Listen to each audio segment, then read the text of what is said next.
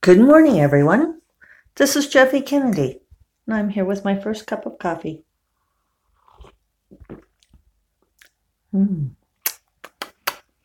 It is Tuesday, February 25th. Happy release day to Tana Fensky for the 2-Date Rule. She was on the podcast yesterday, a special long conversation. If you didn't get to hear it, you might check it out. It was fun to catch up with her, talk about things. I keep thinking about how she said that she and her husband go to counseling regularly, different kinds of couples workshops or even just regular counseling, because they'd both been through a pretty terrible divorce. I was friends with her through her divorce, and they had ended up going into marriage counseling respectively in their previous marriages when it was way too late, that they'd both discovered that the counseling was way too late. And her husband, before even they were really dating each other romantically, when they were friends, he was saying that if he got married again, that he wanted to go to counseling right from the get-go, even before they got married, because it had done good work, but you had to do it before it was too late. I really find that fascinating. David and I we've never been to counseling together. However, I do think that we have a parallel to that, because apparently this is a little known fact about me. I can never think of little known facts about me when people ask for them, but I mentioned this to a friend the other day, that I was a peer counselor in college. And she said, I didn't know that. And I said, yeah, actually I had something like 80 hours of counseling training. We had to do 10 8-hour Saturdays of training led by the counseling center on campus. And then we did regular, I don't know what we called it, like a refresher training, or we would also, I did that my sophomore year in college. And then my junior and senior years, I helped lead the training for newer groups of peer counselors coming in. So that served as a refresher too. And my senior year, I was director of the peer counseling center. So I actually know a fair amount about counseling. It's not something I normally list in my skills.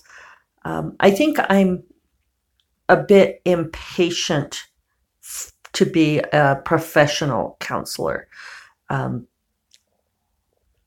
I can usually see pretty quickly to the heart of the person's problem about what's really going on beneath stuff. But in counseling, you sort of have to ask leading questions and help them work it through so that they see it themselves. And I never want to spend all that time helping them see it for themselves.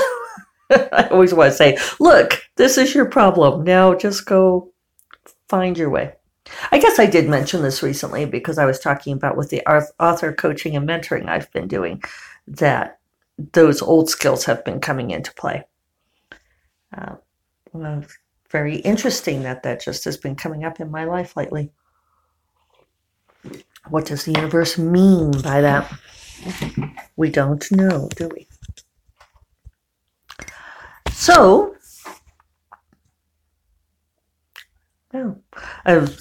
I have to talk about my coffee. I know that you guys, well, it is on brand, right?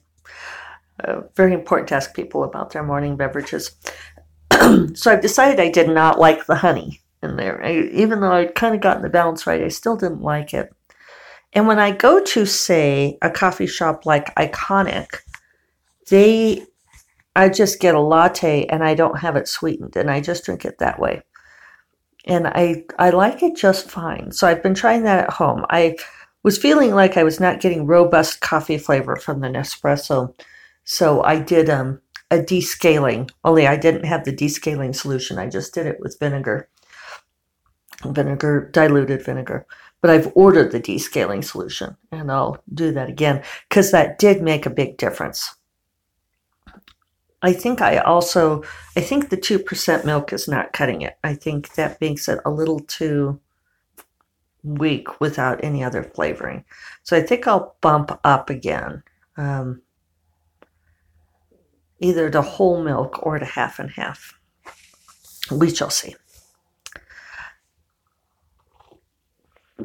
But now that I've really cut most of cane sugar out of my diet, and now that I have been a couple of weeks without cane sugar, or really any, stevia or maple syrup or brown sugar, any molasses, none of those things. I've been having only honey as a sweetener. And now that I'm a couple weeks off of it, my taster is much more sensitized. And I don't miss the sweet as much. It's amazing how that works. Like when you start eating lots of sugar, you want more sugar. So now I am enjoying the coffee flavor, but this still isn't quite right. I think that the coffee's not robust enough. I don't know if I'm not sure what it is. I need to chase this down a little bit more. Progressive realization of a worthy goal or idea, right? Looking for success in my coffee.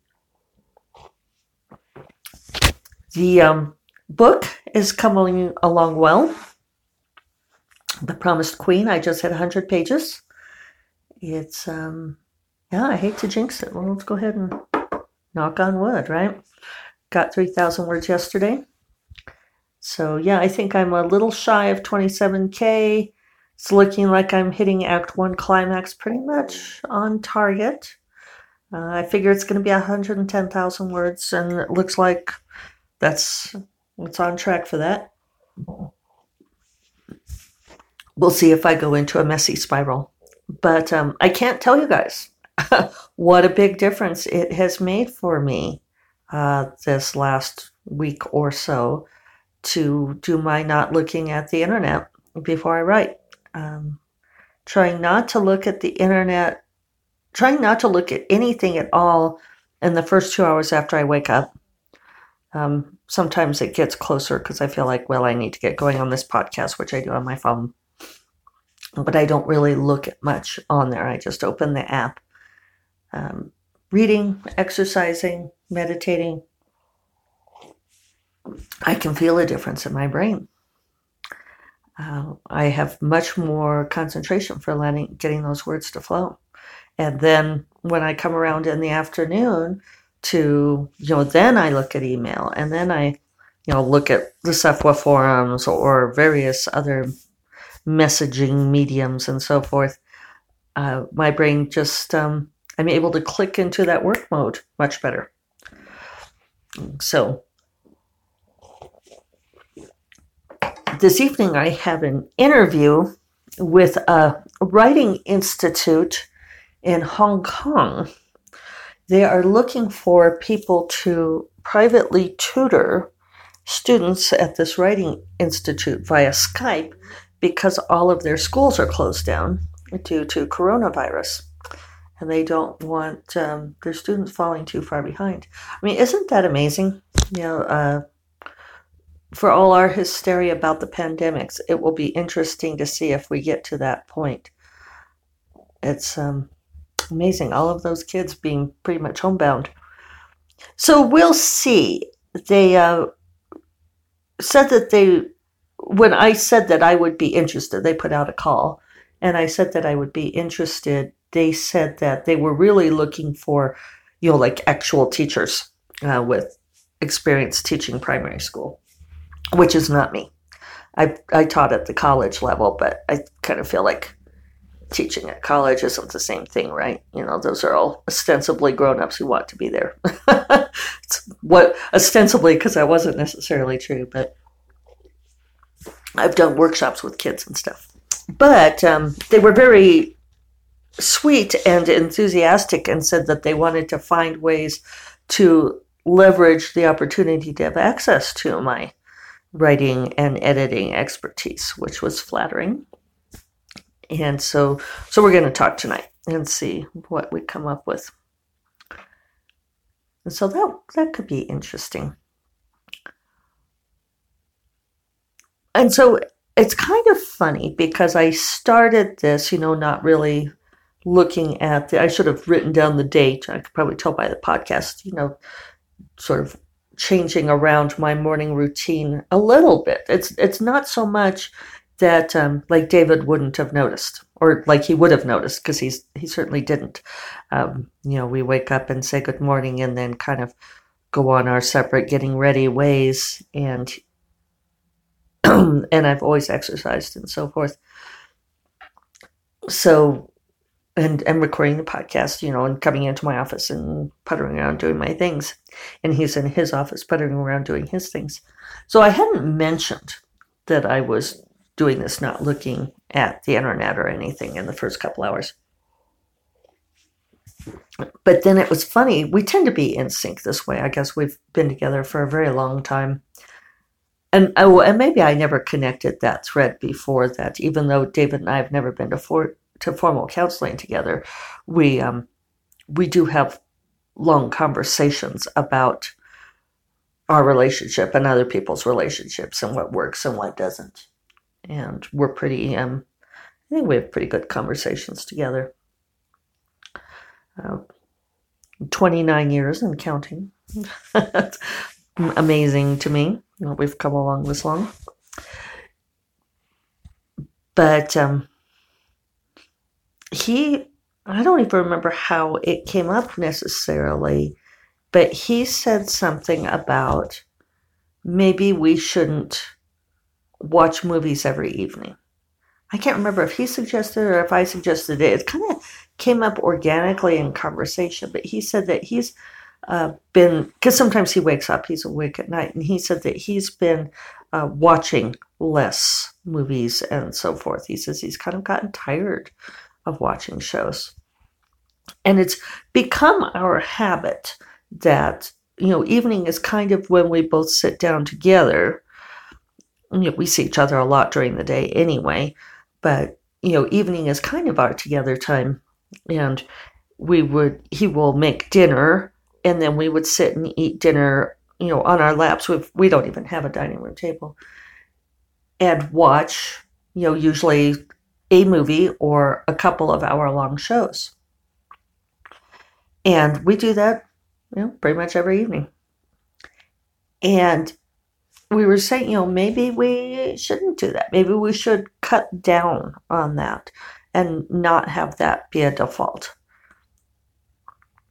And it was interesting that he brought this up at the same time that I'd already been doing this, kind of changing around the focus of my brain and stuff. And I said, that'd be great, because I would like to have time to work in the evenings or maybe read and so forth.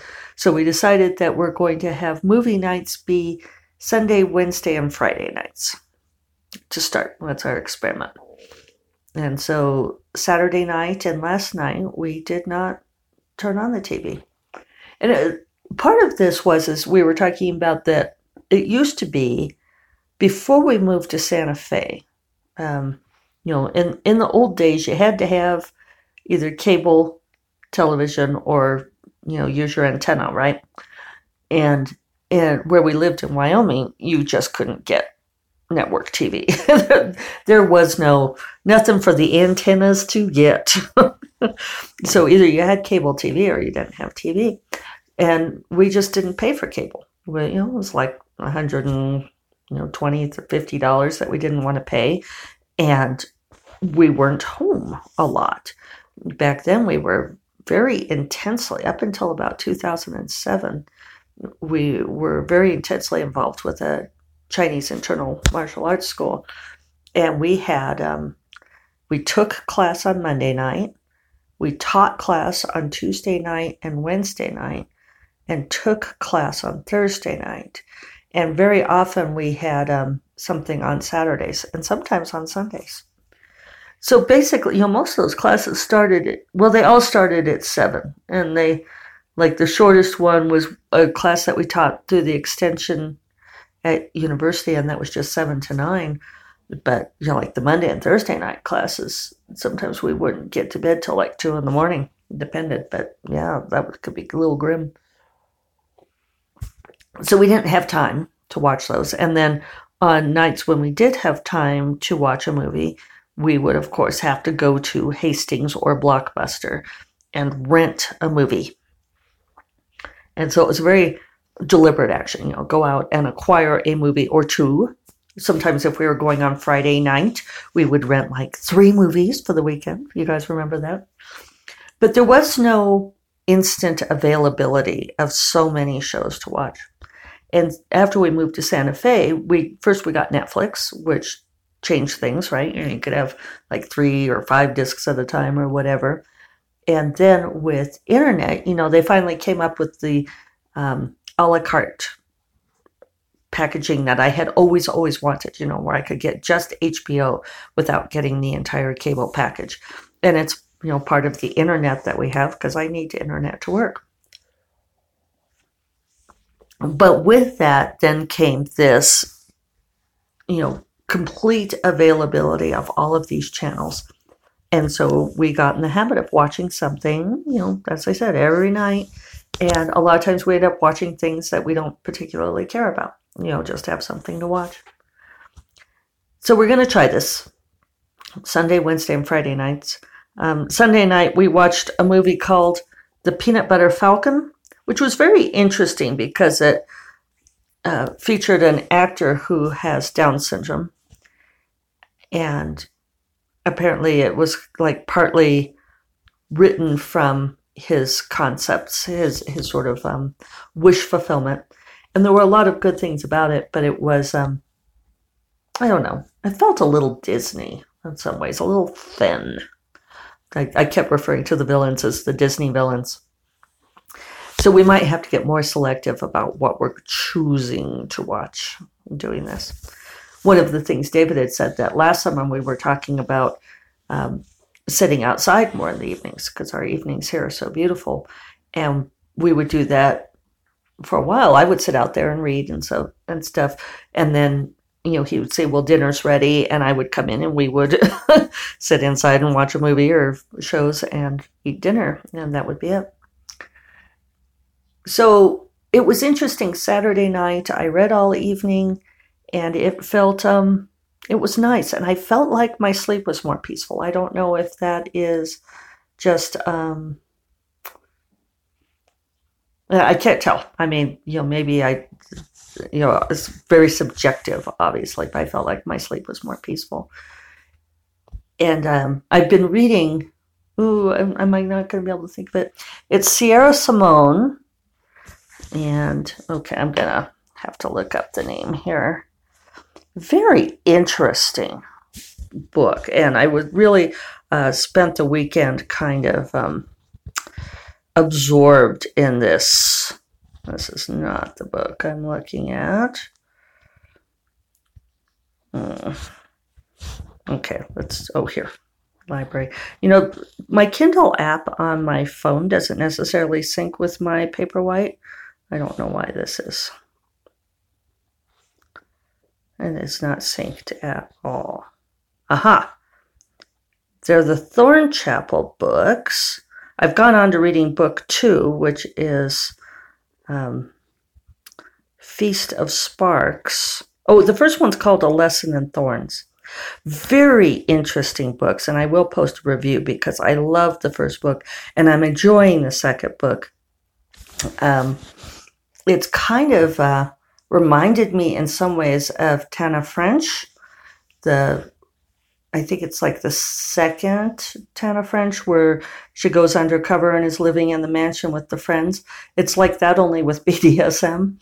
But the sex is wonderful and kinky and queer, and everybody is pretty much bisexual. It's almost like a pansexuality because all of the friends love each other so much. And it's the sex is beautiful and ritualistic and loving and not, not crass, not harmful. So I really have been enjoying this book. Read it a lot over the weekend. Now I'm on book 2.